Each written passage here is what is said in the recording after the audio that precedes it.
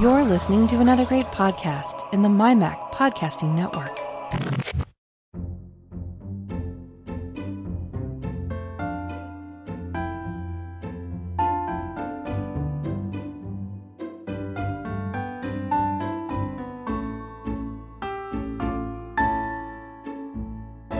Hi folks, and welcome to episode 60 of the Let's Talk Apple podcast. I'm your host Bart Busschots, and this is the show for August 2018.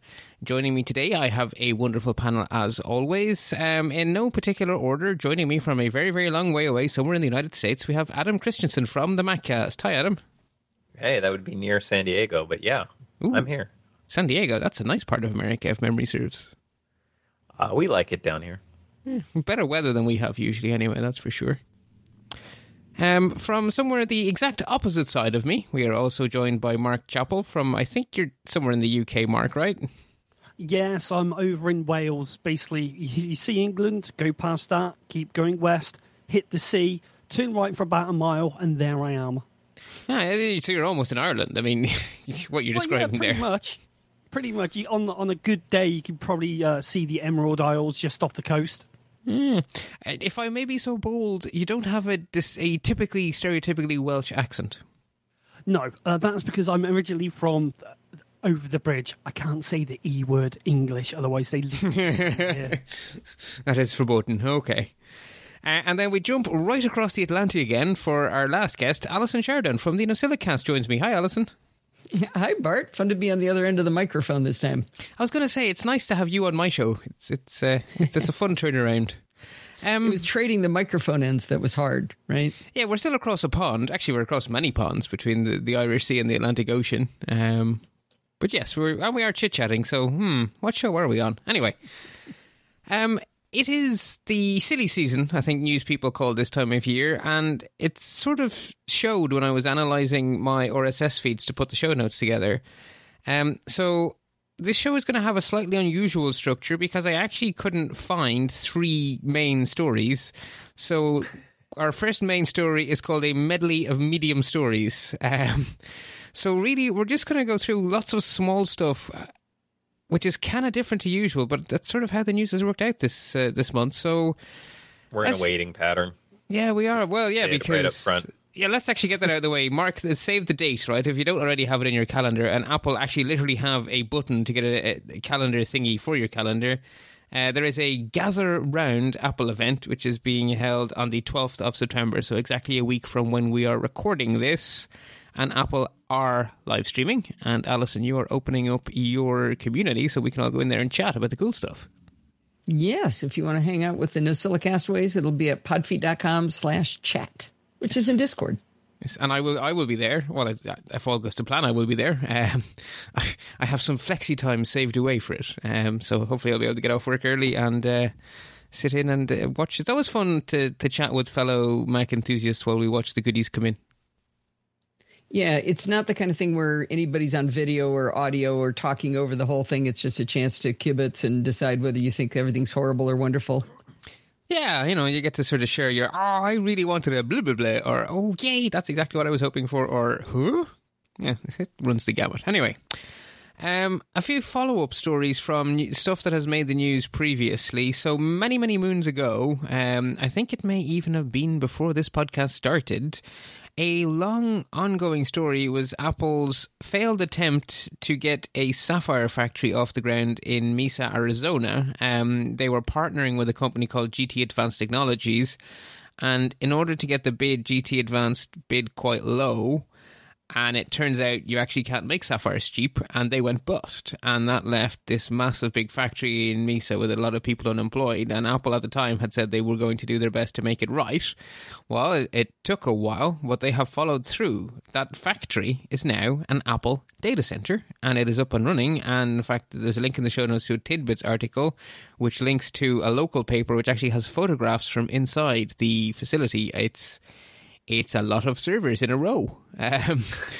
Surprise, surprise. Yeah. It's a data center.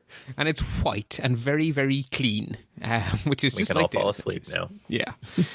So it's nice to have that story finally wrapped up and to have it come to a happy ending for Mesa, because the local government there went to a lot of effort to try get those jobs, and then it all went belly up very, very quickly. So it's nice to see that wrapped up.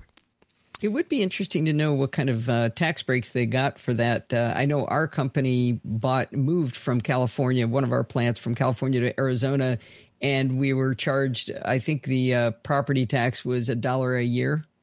Whoa! It's amazing what you can do when you don't have to pay taxes on stuff. You get all kinds of freedoms, things to do with money. So that was many years ago, 25 years ago. But it'd be interesting to know if they did anything for them there. Well, my memory of the original story was that Mesa had done a lot. The local government in Mesa, the city council or whatever, had done a lot to incentivize GT Advanced Technologies. And I think they did a lot to encourage Apple to not let that factory just fall to dust. So yeah, I imagine tax was part of that.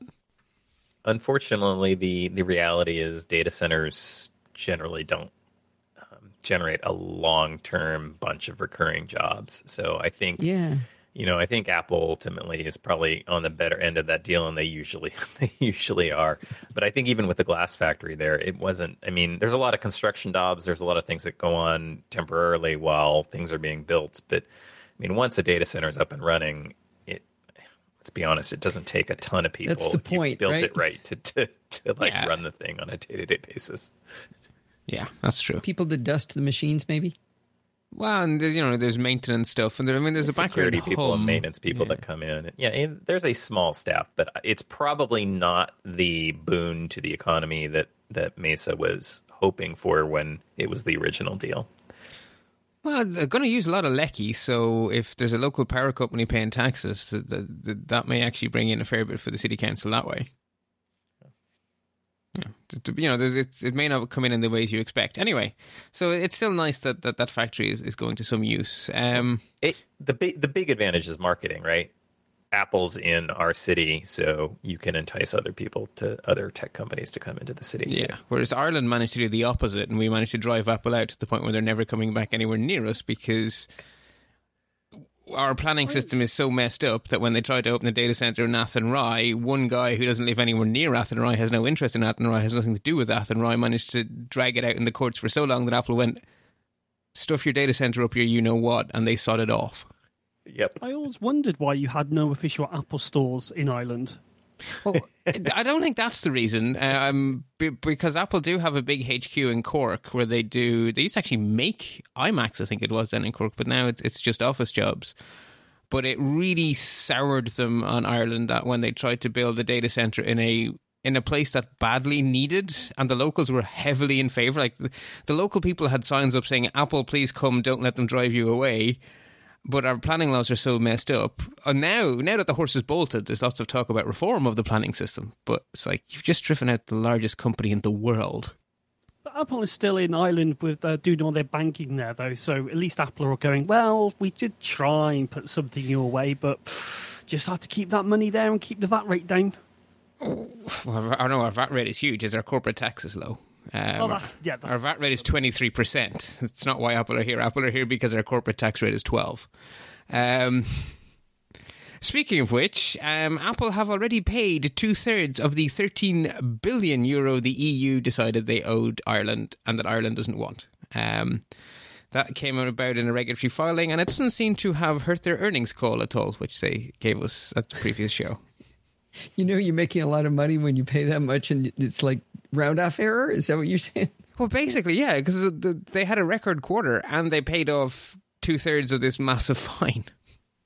So is that going into some sort of holding pot now? It's an escrow, yeah. It's gone into escrow because basically the Irish government insists Apple don't owe them any taxes, and the European Competition Authority have decided that Ireland should have written their laws in such a way that Apple would have owed taxes, right, and have made up the number Ireland should have imposed.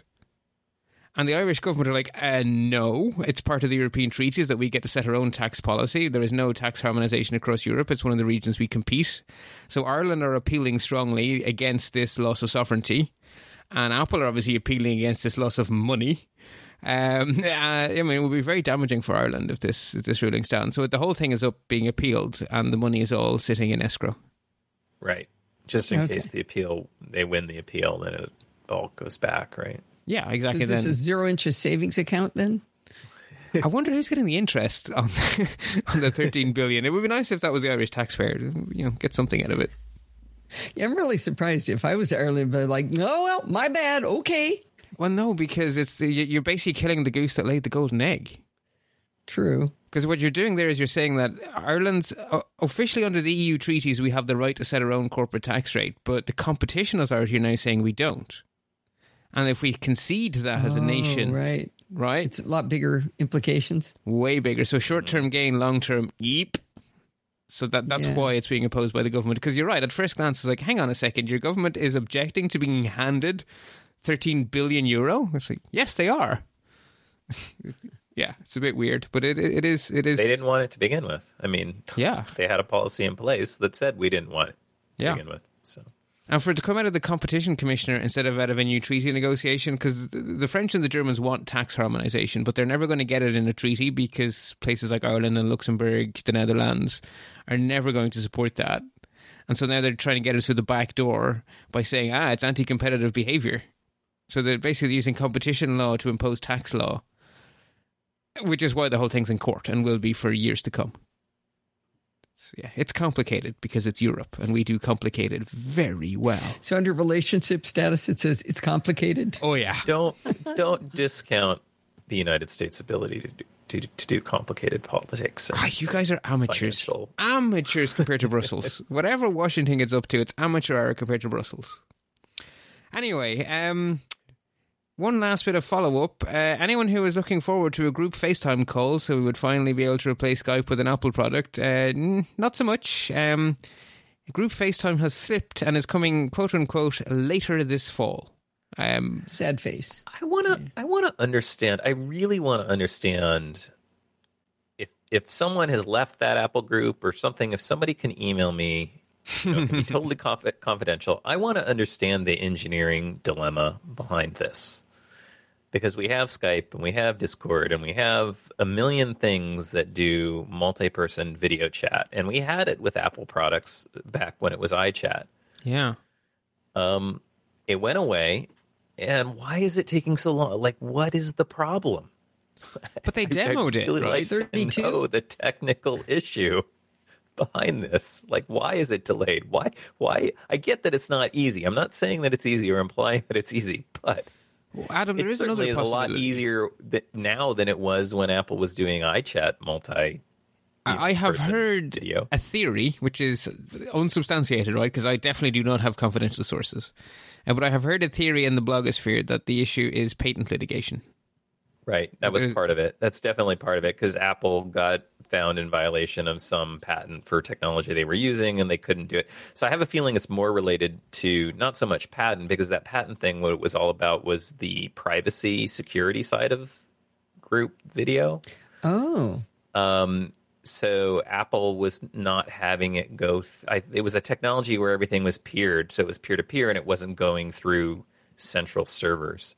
And I think that's important to Apple. So I have a feeling maybe that's what's going on with group FaceTime, is they're still trying to do it in a way where your video call's not going through centralized servers. That it's more they negotiate things and then it's set up point to point to maintain security. But again, I don't know. That's my total speculation based on what happened. But yeah, they were using a technology that apparently somebody had a patent for, and they got sued and they lost that lawsuit. So that's why I know that's definitely why it all went away.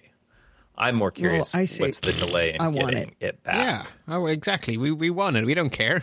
Apple, you make things better. Make it better. Yeah, but they're on their security. They're on their privacy kick, right? So they kind of want to be able to be out of the equation and not have video conversations and data going through their servers, which is good on a bunch of levels, especially if you've got people maybe videoing things to each other that maybe they shouldn't be videoing. Like children.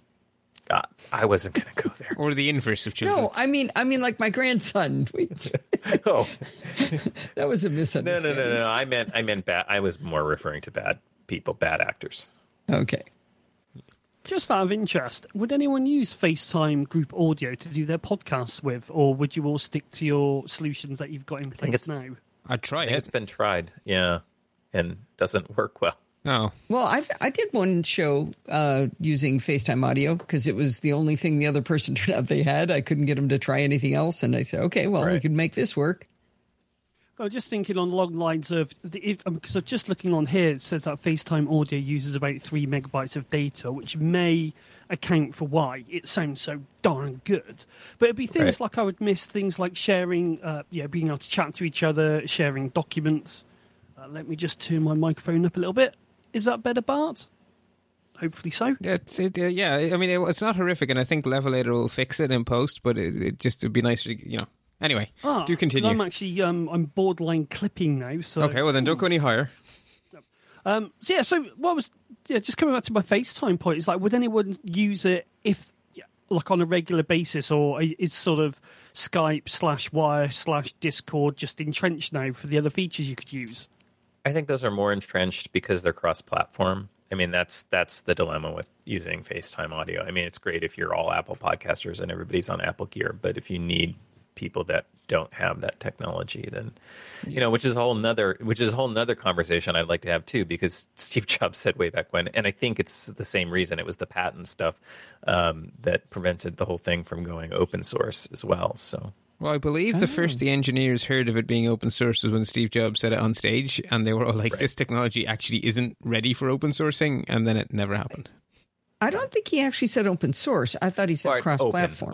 It was supposed to be an open platform. They were going to open the platform and let others use the technology. Okay. Yeah, you're right. Yeah, open source is probably not the right way I see your point, yeah. So, I mean, they have done it with other things like Mini DisplayPort and stuff. So, and at that time, they had followed through a few times. Right. But they never did follow through that time. Open in the same way that, Mac OS X is open and Safari is open, right?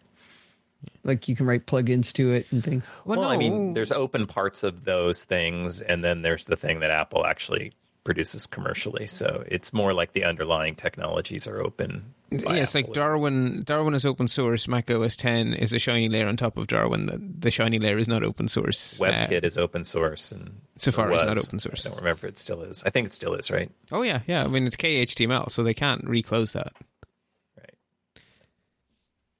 Okay, so there are follow-ups. Again, normally I'll be panicking that we're not going to have time for our main stories, but there are none, so we can keep going. Anyway, 2 notable numbers crossed my radar this month. The first is some numbers from Counterpoint, who are watching the nascent smartwatch market. And their research is a bit of a Rorschach test, actually, because some people are reporting it as Apple market share falls.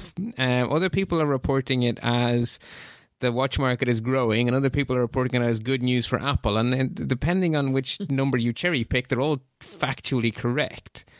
So what's actually happening is that this is a very new market. So the whole market, the entire smartwatch market, grew by 37% in terms of numbers year over year. Within that, Apple grew the number of units shipped by 17% year on year. So Apple sold 17% more watches than they were selling a year ago, which is a nice improvement. But if the whole market is growing by 37% and Apple are growing by 17%, then actually their market share must have come down.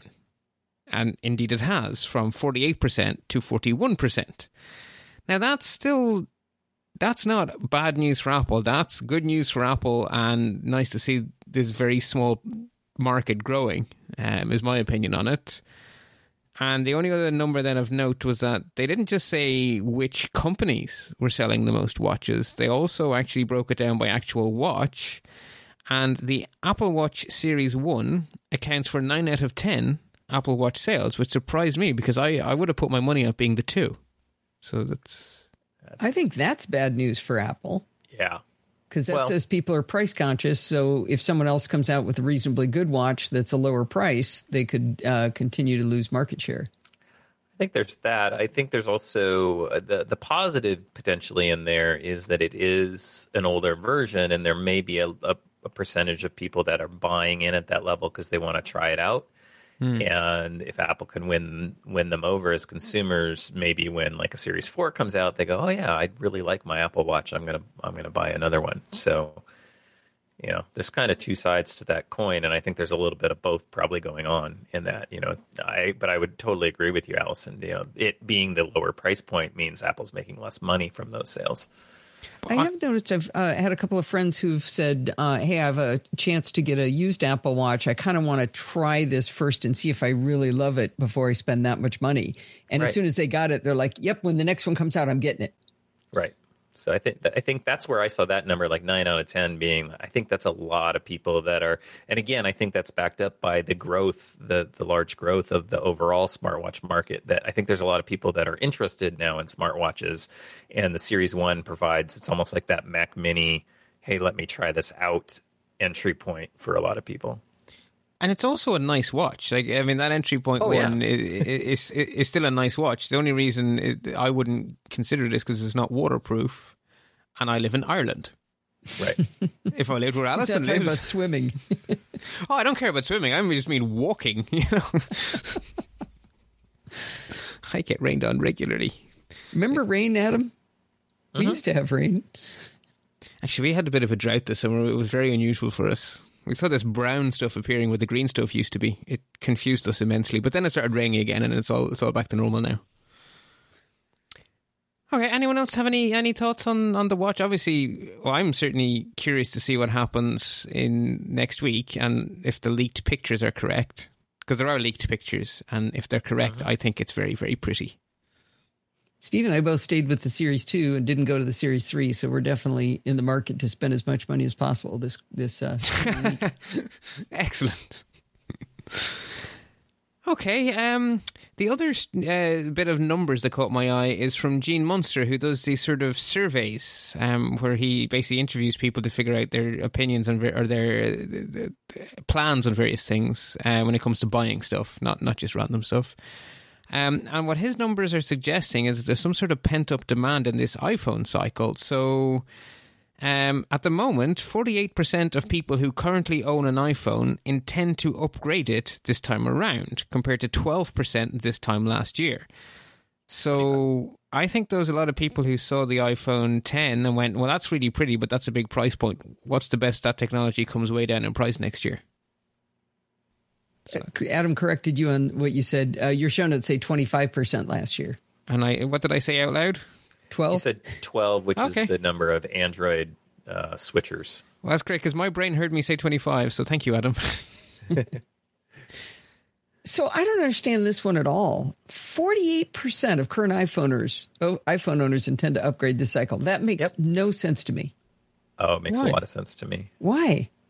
Because you have two major markets from last year upgrading that weren't really served by the release of the iPhone 10. You have the folks who were on the plus size version, say a 7 Plus, who really wanted a new top end large phone, and that's expected to happen this year. And then you also have the people who what was the other group? There's two groups now. Just blew out of my mind the second one. So that's definitely one. Well, we're the third year of a phone that looks indistinguishable. I mean, they called it an 8, but it's really a 7SS, right? Oh, sorry. Yeah. And the other group was all the people who were holding off on the 10 because they were unsure about the new technologies like Face ID and no home button. And so I think there was a lot of wait and seers are like, okay, I really like Touch ID. I really like what I have now. This is all new and unproven stuff. And I want to see if it's really, truly good, or is Apple, putting out their distortion field. And I think the iPhone 10 is overall, for most people, proven itself. And so I think there's a lot of people that are like, I see that argument. Adam, that makes perfect sense to me. The first argument has got to be a small number of people, because you're talking about people. Oh, hang on. Let me make my argument. You're talking about a giant number of people willing to pay more than $1,000 for a phone. I don't think that market is I don't think that's half of iPhone users. I don't think it's 25% of iPhone users. Well, and then the other thing that's a rumor this year that I think is also factoring in is we're going to have a new lower cost version that's going to have all of the top level features that the top phones have. Maybe it's Animoji. Yeah, could be that. That's I'm sure factors in a little bit as well. I don't doubt that it does. If you put the three groups together, though, right? So you have the people who have been holding off for a phone that looks different because the 8 was really very much like the 7S and the 7, and you put that with the people who were iffy about the notion of losing the home button and all that kind of stuff, and then you put that with the people who basically don't want to pay $1,000 for a phone but are expecting that same technology to come down to the replacement of the 8. There may actually be quite a bit of pent-up demand where people last year basically went, I'm going to wait a year because the iPhone X's tech is going to be cheaper next year. I'm going to wait a year because I want the big phone in the new shiny. I'm going to wait a year because I don't trust this new technology. That's three groups. Right. And I think just in general, upgrade cycles are lengthening anyway. So I think there's just going to be every year more and more people who are, they're in whatever cycle they're in. It's even to the point where this year, like I have the 10 and I'm looking at the, what's being rumored, and I'm sure we'll talk about this later a little bit, but to be honest, I don't know because I don't don't excited do rumors. To upgrade, to be honest with you.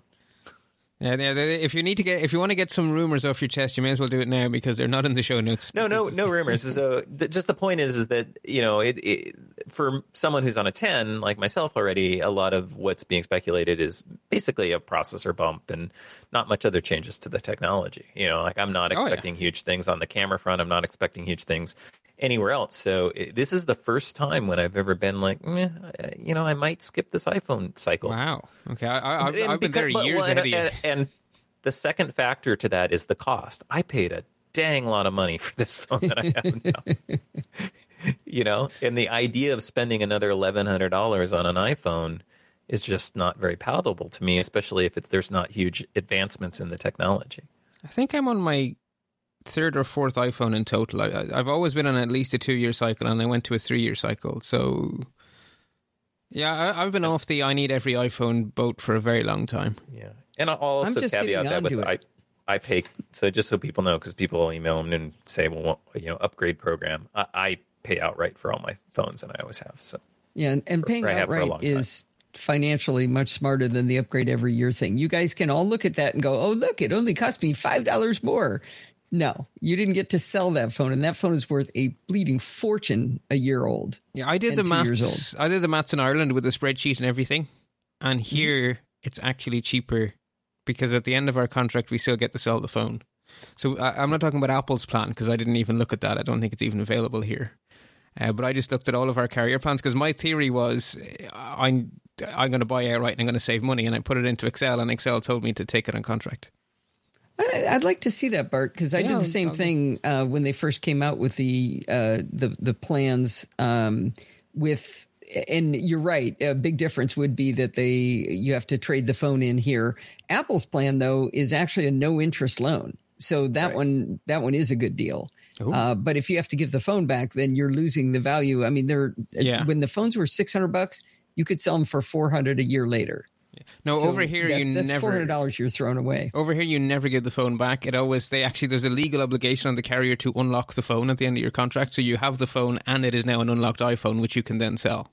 Yeah, these aren't contracts necessarily, though. Right, but the only thing available to me here was on contract. So basically, when I did the Excel, I found, because I was expecting the Excel to show what it showed in America, which is buy outright. That's the smart move in the long run. In short run, it's more expensive, but long run you win. And I let Excel do the maths, and I was very disappointed to find that no, in Ireland, our carrier subsidies are such that it actually is genuinely cheaper to get it on contract with a carrier.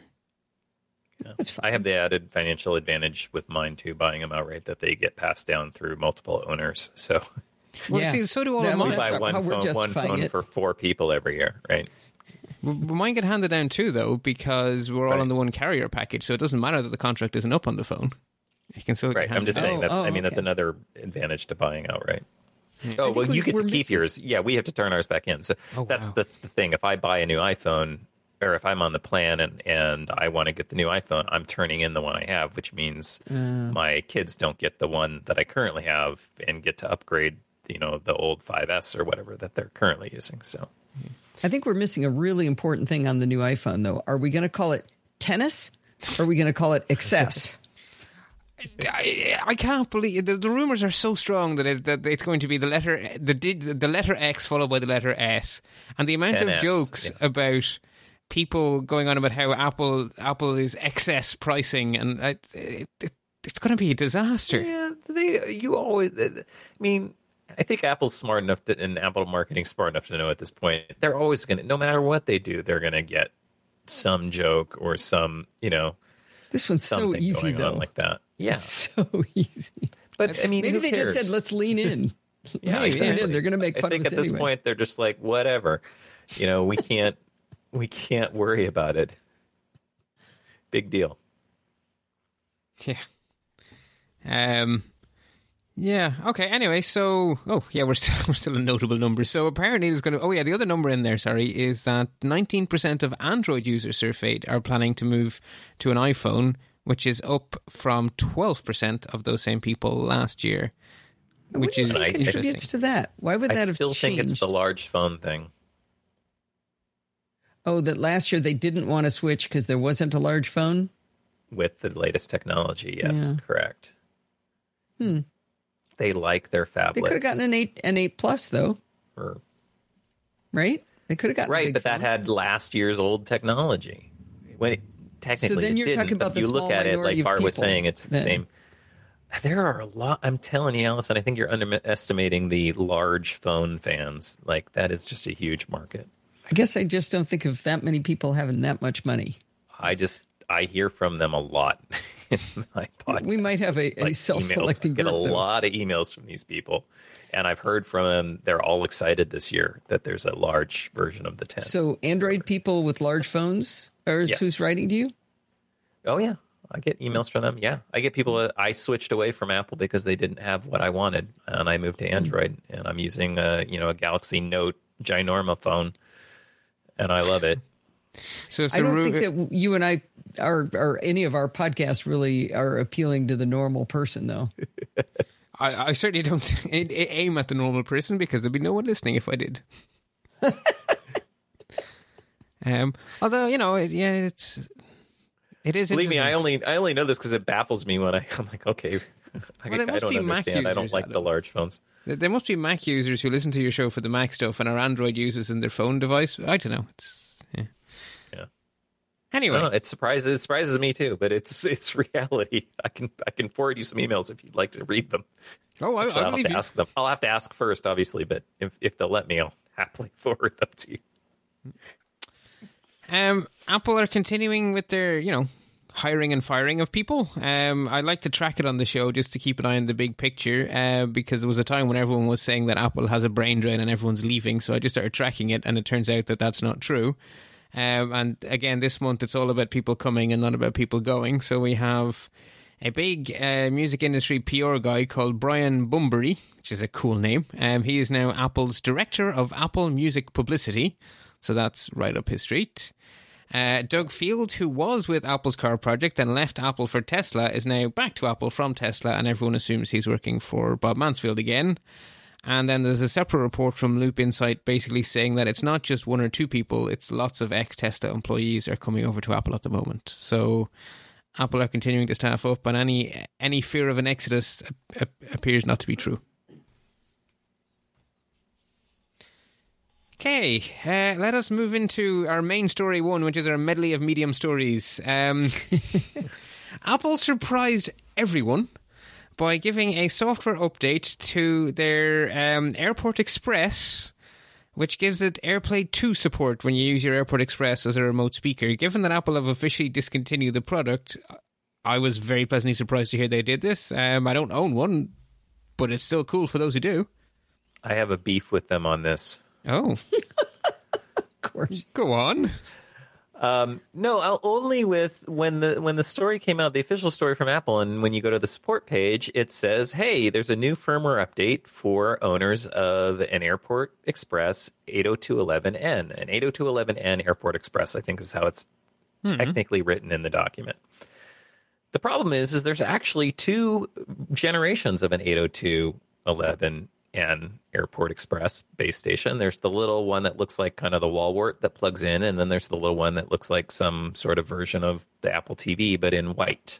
The latter is the Gen 2. This update is only for the Gen 2, but they don't make that clear in their documentation. So I don't own a Gen 2. I own a Gen 1, and I thought, cool, I can upgrade. Nope. It doesn't work.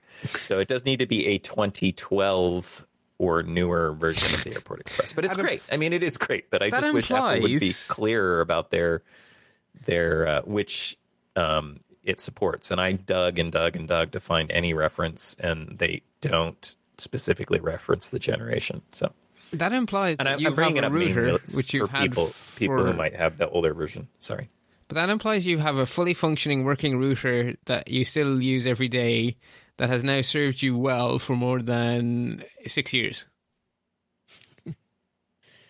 What? That's amazing. I don't have a beef with them not supporting it. I have a beef with them not. Oh no, I'm just pointing it explaining. out. It's just you're saying, anything older than 2012 won't work, and I'm thinking, wow, that's pretty good. No, I don't have that. I don't have a problem say with it clearly. Yeah, exactly. It was confusing when they released the thing. I'm just asking that they write the documentation more clearly. Yeah. Oh yeah, no, I wasn't disagreeing. I just thought it was funny that and when I think about it, I wasn't expecting it to be supported. But when the news came out, I was like, oh wow, they're actually going to support my 802.11n Airport Express because that's what it says. And then I was disappointed because I think I have my beef. That became my beef. I have an Extreme, but I think it's of the same generation as your Express because it's not the tower, it's the flat one that looks like someone took a Mac Mini and stomped on it. Right. Hey, I know this isn't a how-to show, it's a news show, but I am still trying to figure out whether I care about AirPlay 2.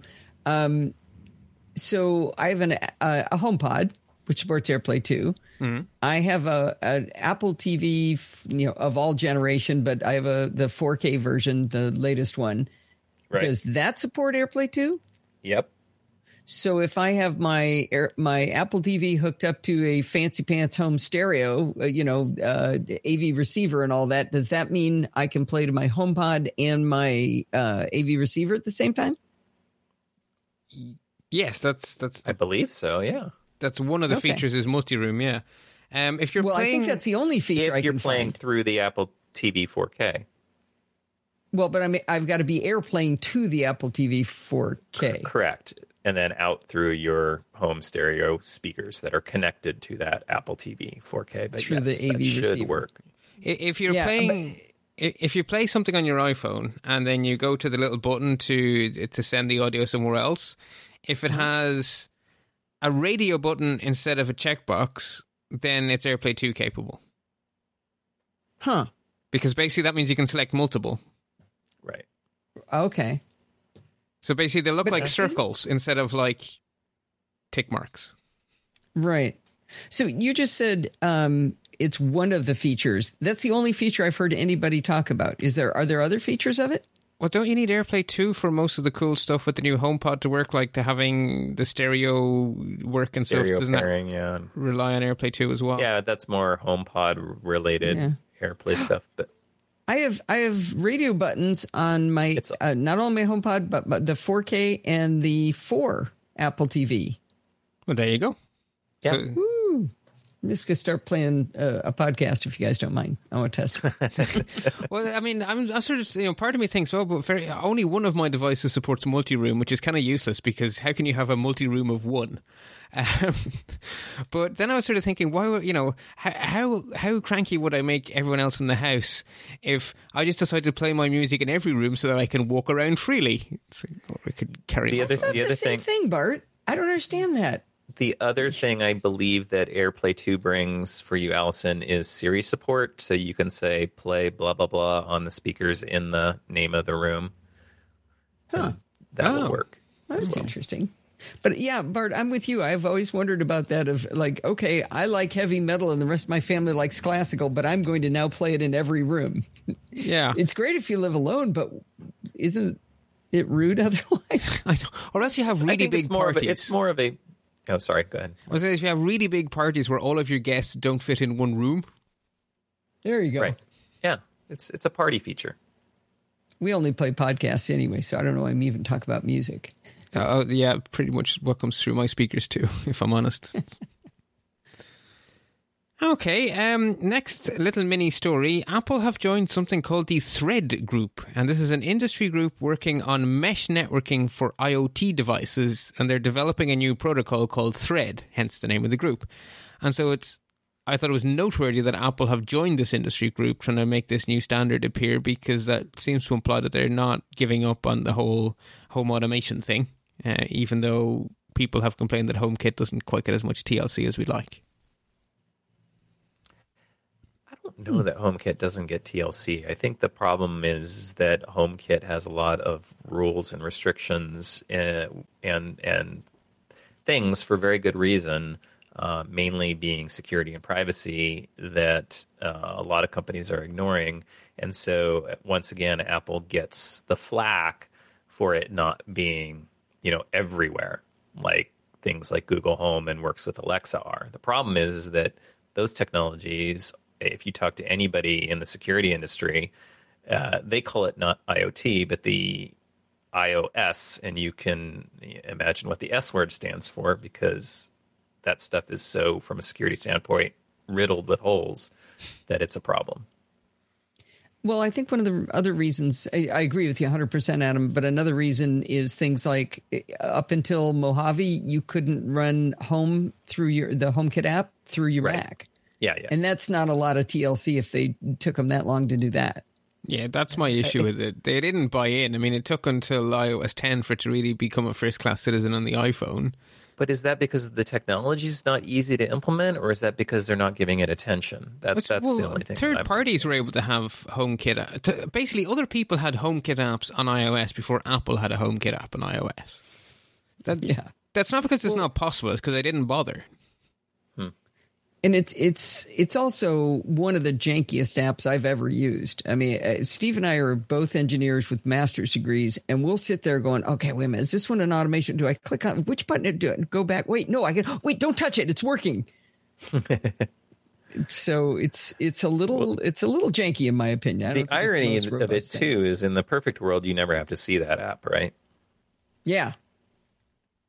Right, yeah, when it's working the way it should, you should never have to open or look at that app. Yeah. But getting that to work in the first place takes every bit of our skills. Yeah. I did have a look. I did go to a local IKEA a few weeks ago, and I thought, right, I've got a bit of spare money. I'm going to invest in a bit of HomeKit stuff. And I was jiggered if I could work out what I actually needed, because they'd run out of the gateway kits, which I've just put a link into the show notes. I just couldn't. It just didn't seem to make any sense. It's like, I can buy a bulb and I can buy a base station, but there was no real clear marketing to say, yes, this will work with HomeKit. Instead, they all do the thing of trying to get you to download their own app, where I'm going, I don't want to. I just want to be able to buy something that says HomeKit, plug it in, and away I go. So where I've ended up with that, Mark, is using the company's app, like LifeX, for example, has a really cool app. You can do all these fun color things and paint with your finger the colors on your thing. And so I'll use their app to set that up, but then I'll do the automation through HomeKit. So I've got a thing at 15 minutes before showtime. My phone gets turned off as connected by an iDevice switch. My LifeX lights come on. A bunch of other stuff happens, and that's all done in HomeKit. But each individual device is still, I'm working inside their own apps because they have more capability. I've got the LifeX app, and I was really excited, thinking, they've just announced HomeKit support in the light bulb, and then I realised I was an original Kickstarter backer, so I missed out on the free HomeKit upgrade. That seems unfair if you're one of the original backers. Hey, I had the same problem with Insteon. I had to buy a whole new hub. It was really annoying. Good stuff, though. I mean, the light bulb, because I've been sort of like new to this whole LED lighting coming out the light socket thing. I know that sounds a bit ridiculous, but because I thought, LEDs, they don't really last that long, but I've been really surprised just how far the technology's come from the last time I had an LED bulb, going back about 7 years ago, and it would light up something the size of a coffee cup, if you were lucky. Yeah. Yeah, it has come on. I guess, well, it's certainly in Europe, I think the crackdown on the incandescent bulbs has driven the technology forward for LED and stuff. Yep. Okay, what's our next mini story? Consumer Reports, a company who seem to have a very mixed relationship with Apple. They rated the various peer-to-peer mobile payment solutions available in the US, and according to their scoring system, the best way to send money between two Americans using a smartphone is Apple Pay. They get a score of 76 out of a possible 100, which I call 76%. And for context, second place is Venmo at 69%, and third place is Square's Cash App, which is a very good name, and that came in at 64%. So on the one hand, the Consumer Reports say that 81% and up is excellent, so Apple are not excellent, but they are still top of the pack, and I don't believe we're able to do peer-to-peer Apple Pay here in Ireland, but it appears to be quite good from what I can see looking at it from outside. It's pretty darn awesome. Yeah, I've only used it a few times. That's the only thing, is I don't have much occasion to use it, but when I have used it, it's brilliant. I mean, it's super easy and it just goes. So I will tell you, I used it a little bit early on, but then we went to Paris with some friends of ours, and I paid for the house we were staying in for the four of us for 2 weeks or for a week and a half.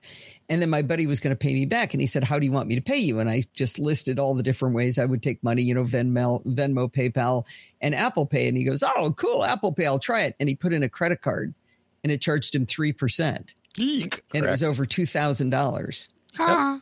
So, I mean, just like it would have if he had paid with his credit card on a terminal. No, well, I paid for it with my credit card, got the frequent flyer miles, and did not get charged 3%. So, no, he paid 3% more than I did. Right.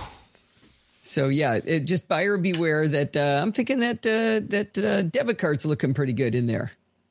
And I don't know if that's the credit card company who did that, or if it's hard to know. It's a standard credit card company stuff, and I think it's even built into the text. I mean, of course, you have to read the legal text with. I'm Apple sure Pay, it's in there. Yeah, Apple does explain that if you pay with a credit card, you will get 3%. So they want to take it. You don't get charged if you debit, because it's basically at that point a bank-to-bank transfer, and so. And well, the banking industry as a whole prefers people to use debit because that's your money you're spending, not theirs. But then you don't get points or credits. Oh, yeah. I mean, there's really good reasons to use credit cards because it's in your interest a lot of the time. But the industry as a whole wishes they hadn't given so many guarantees to entice us all to use credit cards. Yeah. Interesting. But Apple is not getting any part of that 3%. But they still have to charge it. Any part? Not the credit card fee. All Apple Pay stuff is they get money from the banks. That's different. They do get a fee. They might not get that fee. That 20%. They're not. Yeah, they get. Yeah, exactly. I'm saying they're not. That 3% is going directly to the credit card company. It's credit card, or actually, more technically, it's probably the payment processor. But there's a lot of people involved here, isn't there? It just looks like I'm sending money to you, but no.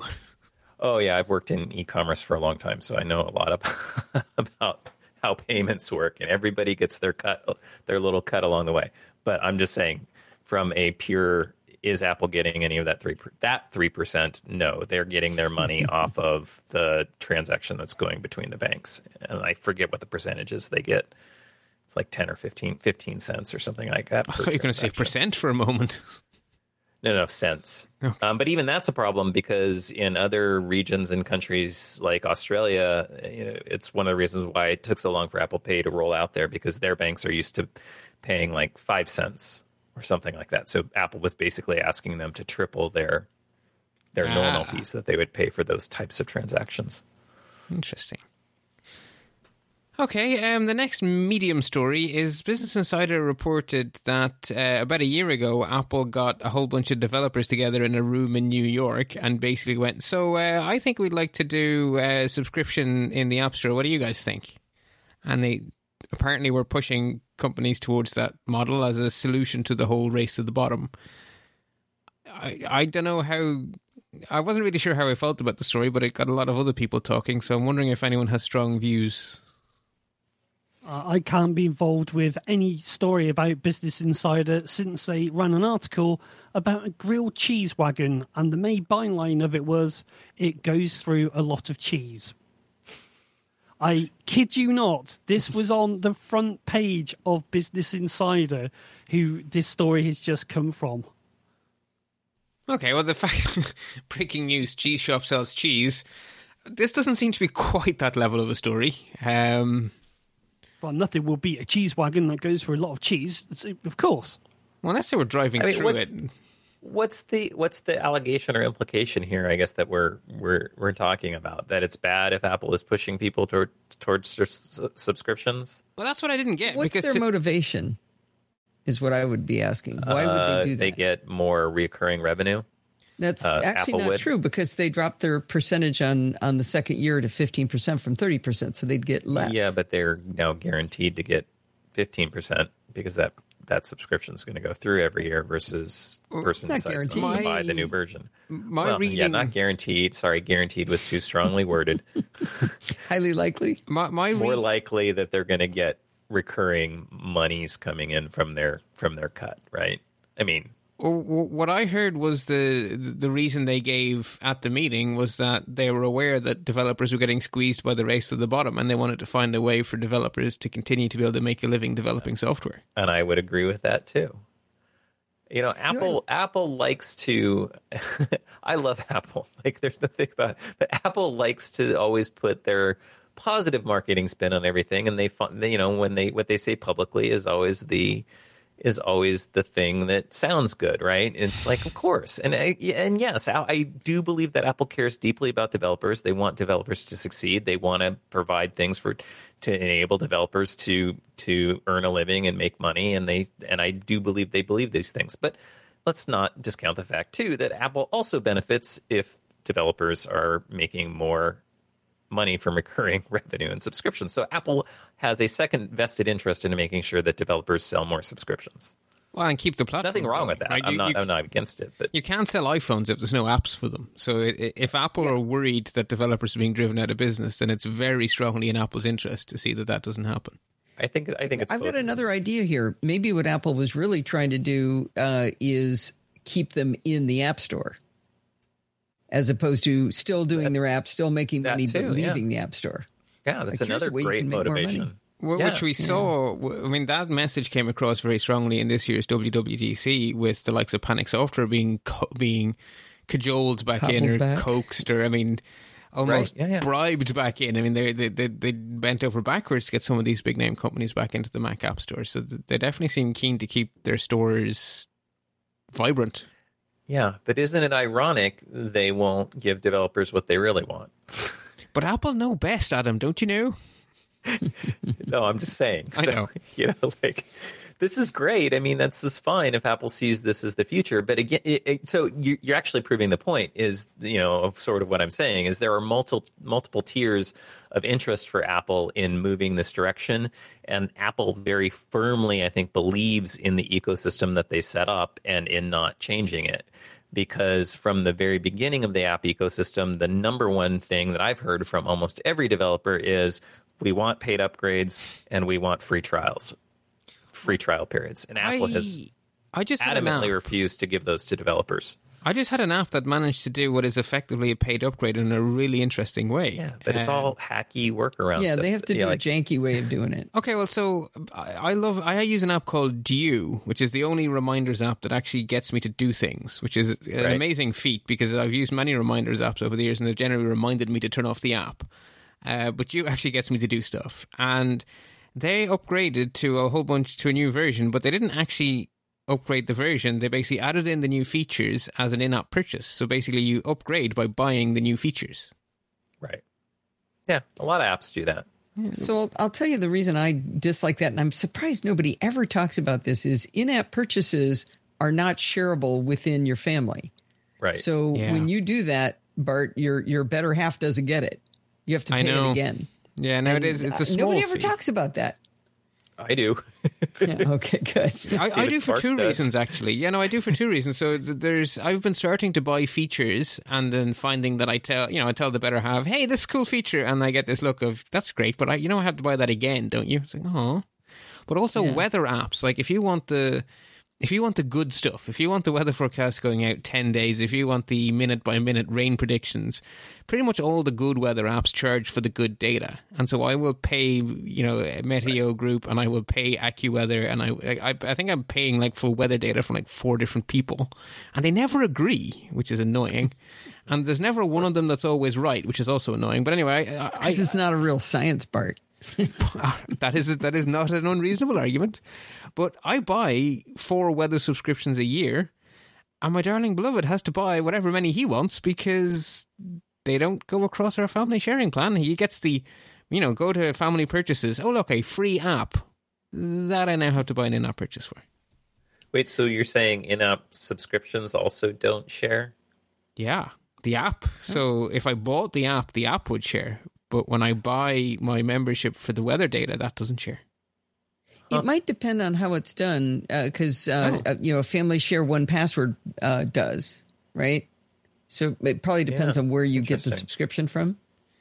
Yeah, but is the 1Password stuff done through the App Store, or is that done separately I don't through? think it is it? No, well, my 1Password. He goes in and does his whole restore. Like if you load that weather app and do restore purchases, it doesn't restore the purchase because it's technically under your account and not his account. That has been our experience with the ones we've tried it with. Maybe it's up to the developer. Makes sense. I mean, that makes sense. That's exactly what would happen. Yeah, so I mean, all this hackery does have some interesting side effects. Yeah.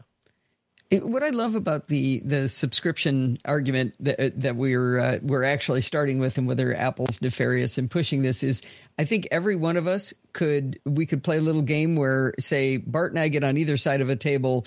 Bart, you have to be in favor, I'll be against. Now, me and Adam, okay, I'll be against, and Bart and Adam, you be for. We can all argue every side of this, right? I could have an engaging argument with myself for 2 hours, and I still don't know which of me would win.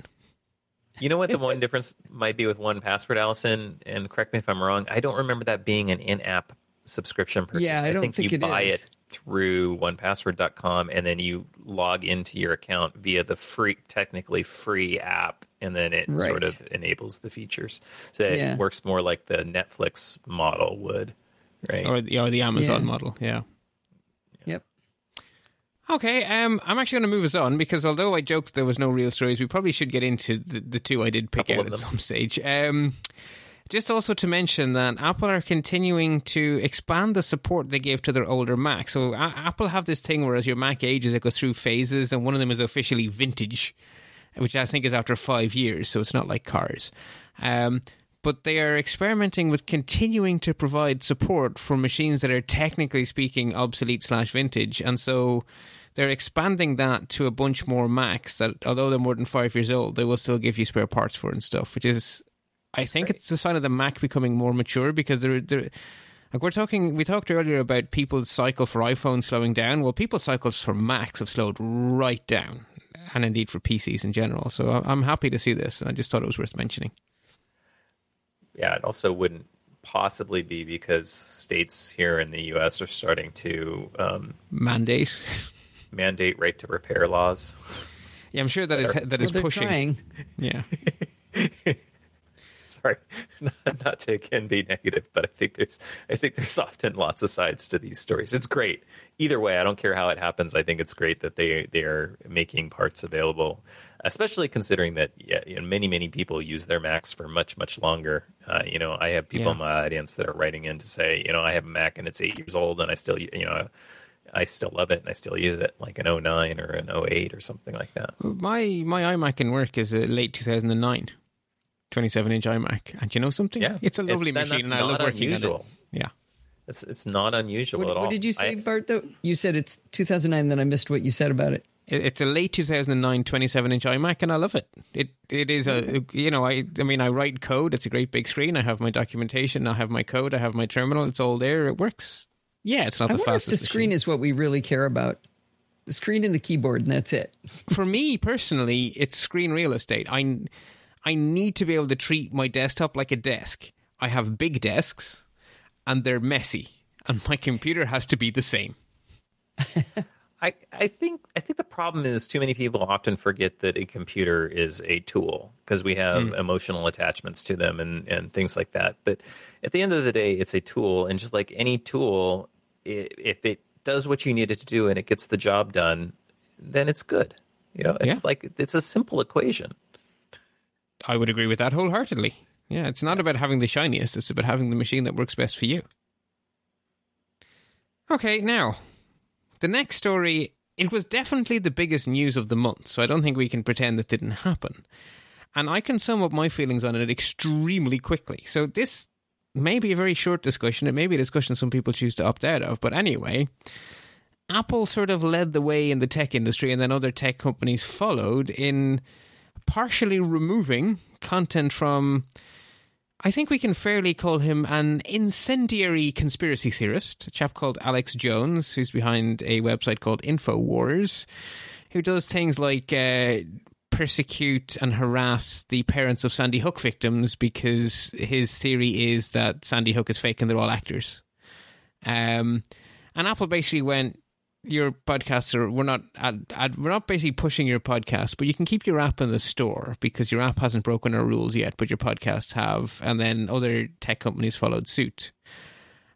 Personally, my opinion is freedom of speech doesn't enter into this. Apple are a private company. They're free to set the rules. They're free to set the terms of service. Alex Jones breaches the terms of service. Apple are free to remove him. Anyone who calls First Amendment rights, or whatever amendment number it is, hasn't read the Constitution. Congress shall pass no law. Apple are not Congress. Facebook are not Congress. So my opinion is dead right. Keep it up. Let's clean out the cesspool. And now I'll hand over to anyone else who wants to have a say. Silence. I don't have a contrary opinion. I'll work away. I mean, the whole point, I prefer when people disagree with me. That's generally the point of a discussion. And I also understand if people don't want to chime in on something quite so controversial. It's not that. I mean, you're right. It's not a free speech thing. There's other things we could get into, but I don't even think they're worth getting into. Yeah, so despite the fact that this took up all of the air in the media, it's actually another story that seems to actually animate Mac fans. It's just not interesting. I mean, that's what I thought would happen. Yeah. Anyone else? Before we move on, I want to give everyone an opportunity to have a say. I'd never even heard of this chap till everyone started banning him. There's an argument against banning Good people. for you. Yeah, but then there is the other side of this, that by all this news story, news interest, you're going to get people directly going to him. And if you wanted to sort of go down a bit of a weird rabbit hole, he's probably getting subscriptions, less any Apple fees or whatever, just by people going directly to him. So I think, yes, he probably has taken a bit of a hit on this, but nutcases will always find a way because everybody loves Psycho, apparently. Can't argue with that logic. Alison, are you silent by intent? Yeah, just... No, you're... One of those things I'd like not to weigh in on. But that's fine. The one thing that we aren't talking about, and I heard this on some other shows, so I don't have a link to it, is that his... I don't know if everyone else can still hear, but I've just lost in the app. You got to go listen to this guy. Okay. Well, sorry, Alison. I just completely lost all of you there for about 30 seconds. Can you just say that again? Be brilliant again? Yeah, sorry. Lightning in a bottle, take two. I was just going to say, I think to address what Mark said about how he hadn't even heard of the guy until he got banned by everybody. I heard on some other podcasts, and I don't have a link to it, that either his podcast or his app was now in the top downloads. Yeah. The app probably went up because if you wanted to get his content and you were listening to his podcast, you could no longer get it as a podcast, but you could get it via his app. So, but I think not necessarily. I think it's. I hope. I hope fervently that it's more what Mark was saying was, "Hey, I didn't know who this guy was. Well, I better go over, listen, and see if I'm angry about it." Well, it shouldn't take long to make up your mind. There was an interesting related podcast. Kara Swisher does a great podcast called Recode Decode, and she interviewed the guy behind a Twitter handle called Sleeping Giants. And what they do is they look at sites.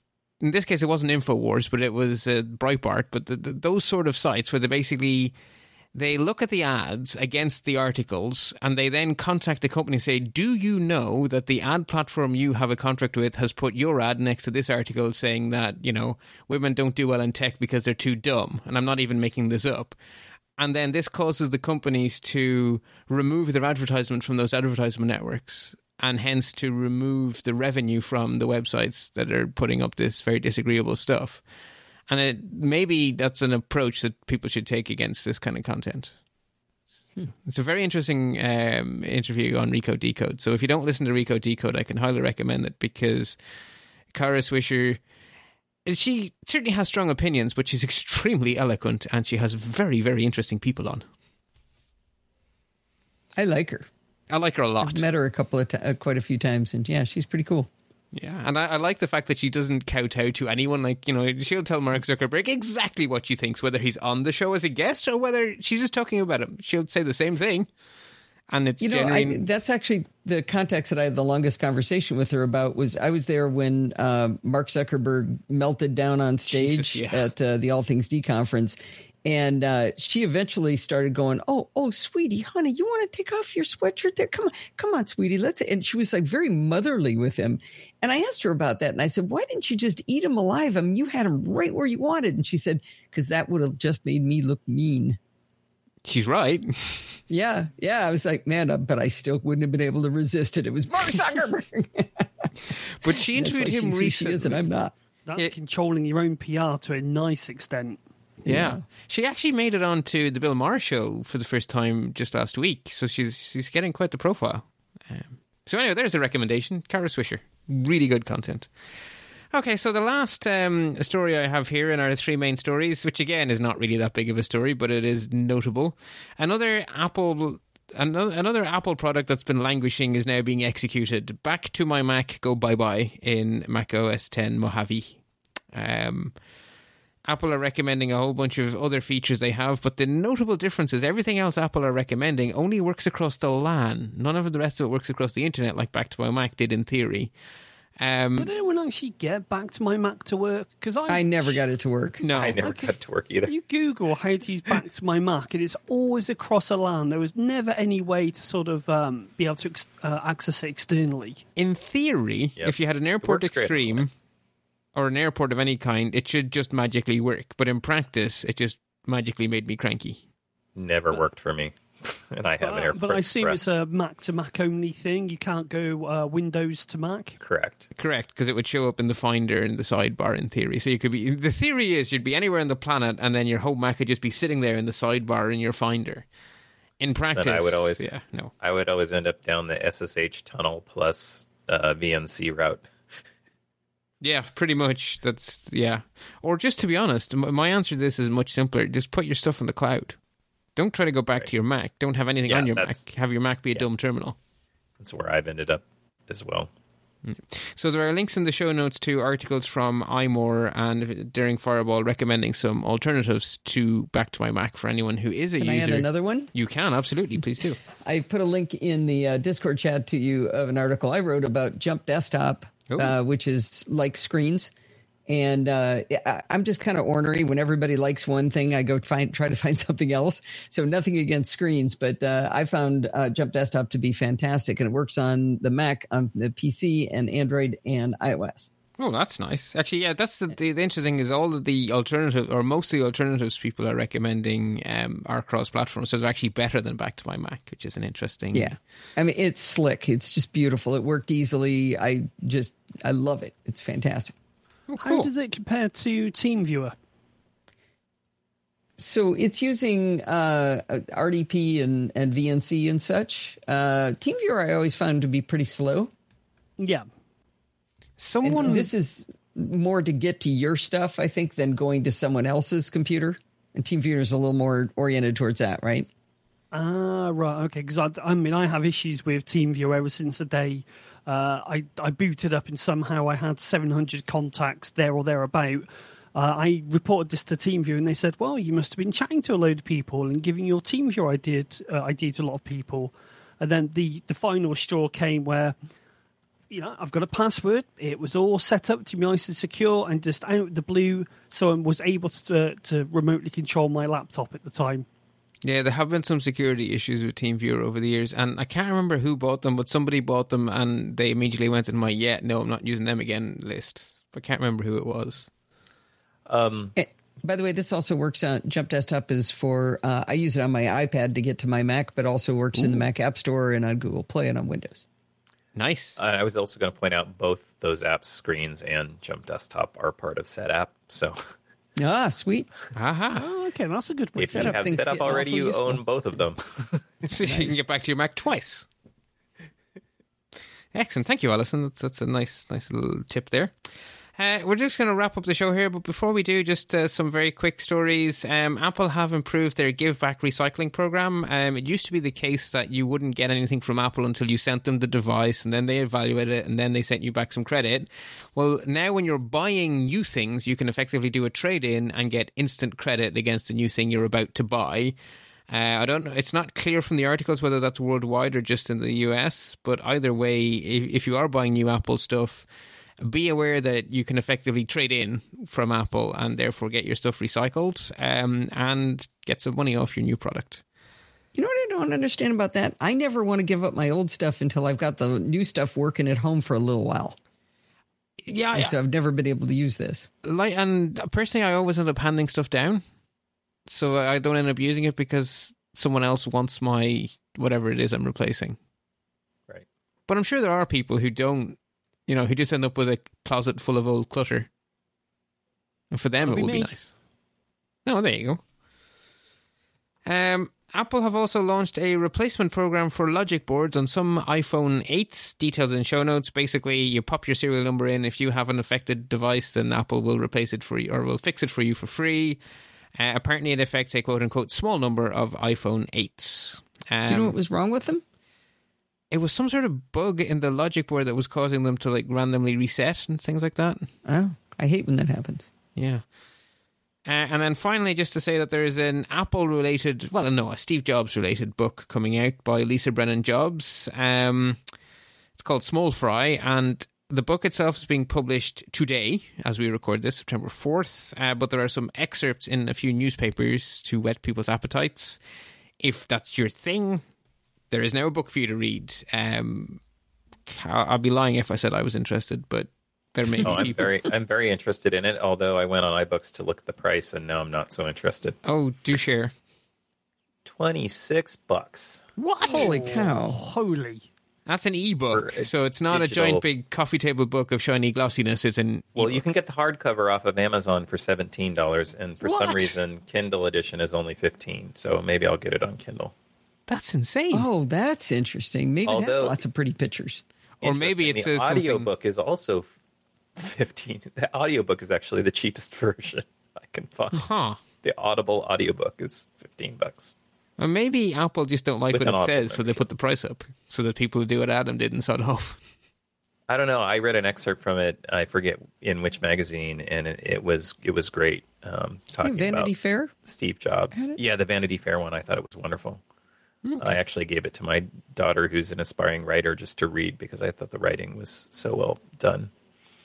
Okay, well that's a high praise. Maybe I was too quick to rush to judgment. Yeah, go find the Vanity Fair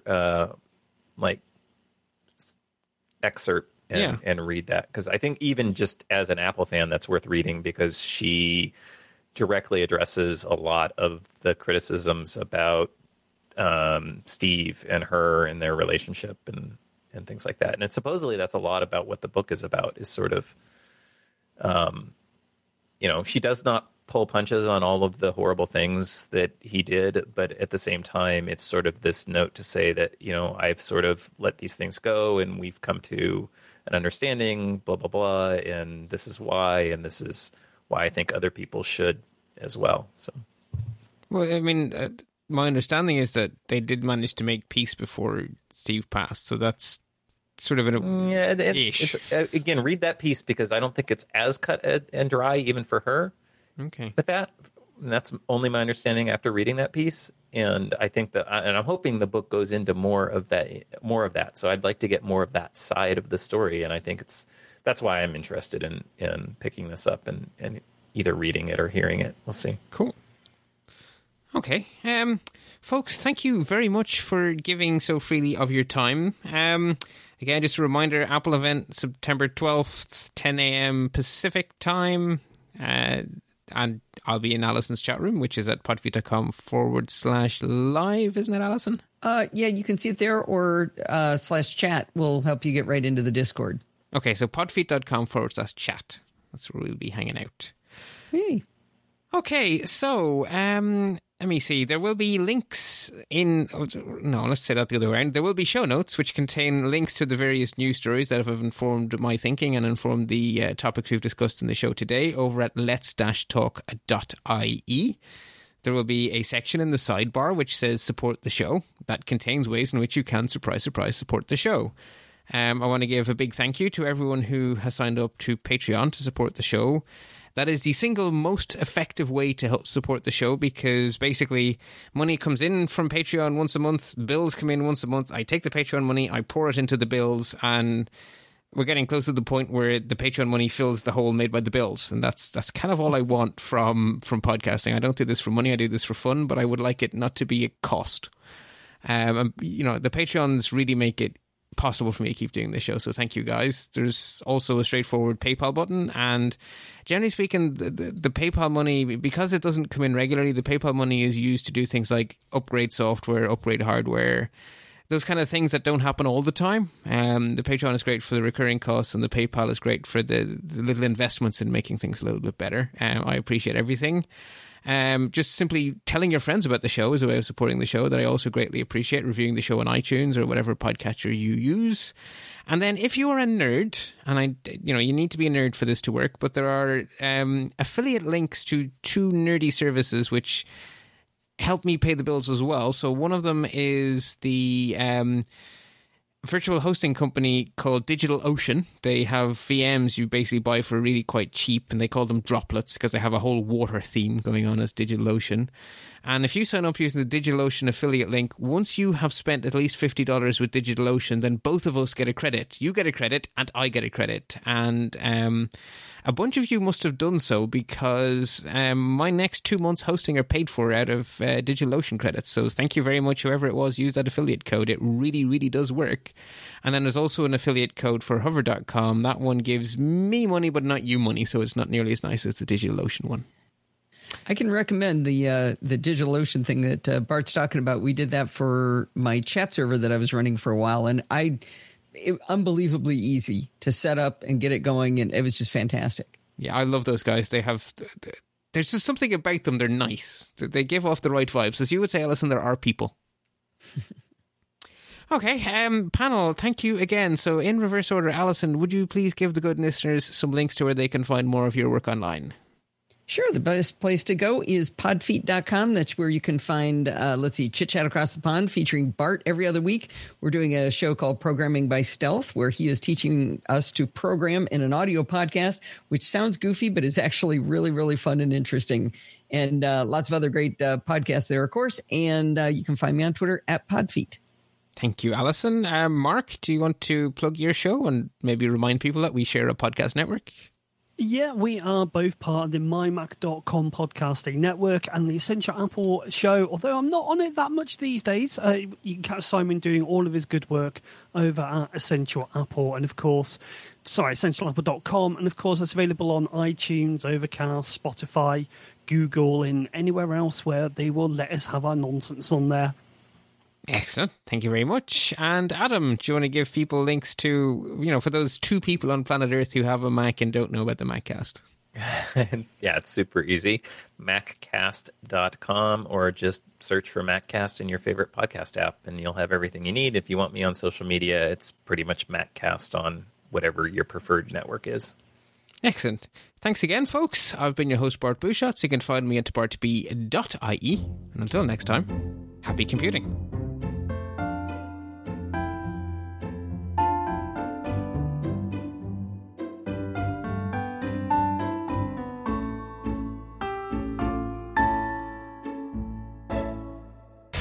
You're listening to another great podcast in the MyMac Podcasting Network.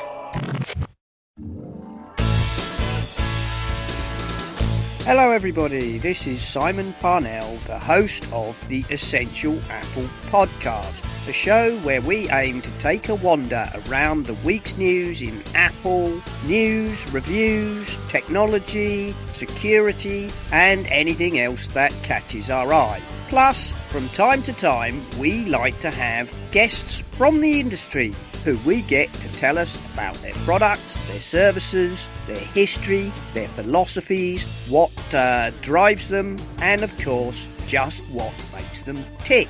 That, plus a bunch of friends talking about the news in Apple. What more could you possibly want? Check us out on the My Mac Podcasting Network or over at essentialapple.com, or now available on Spotify and SoundCloud.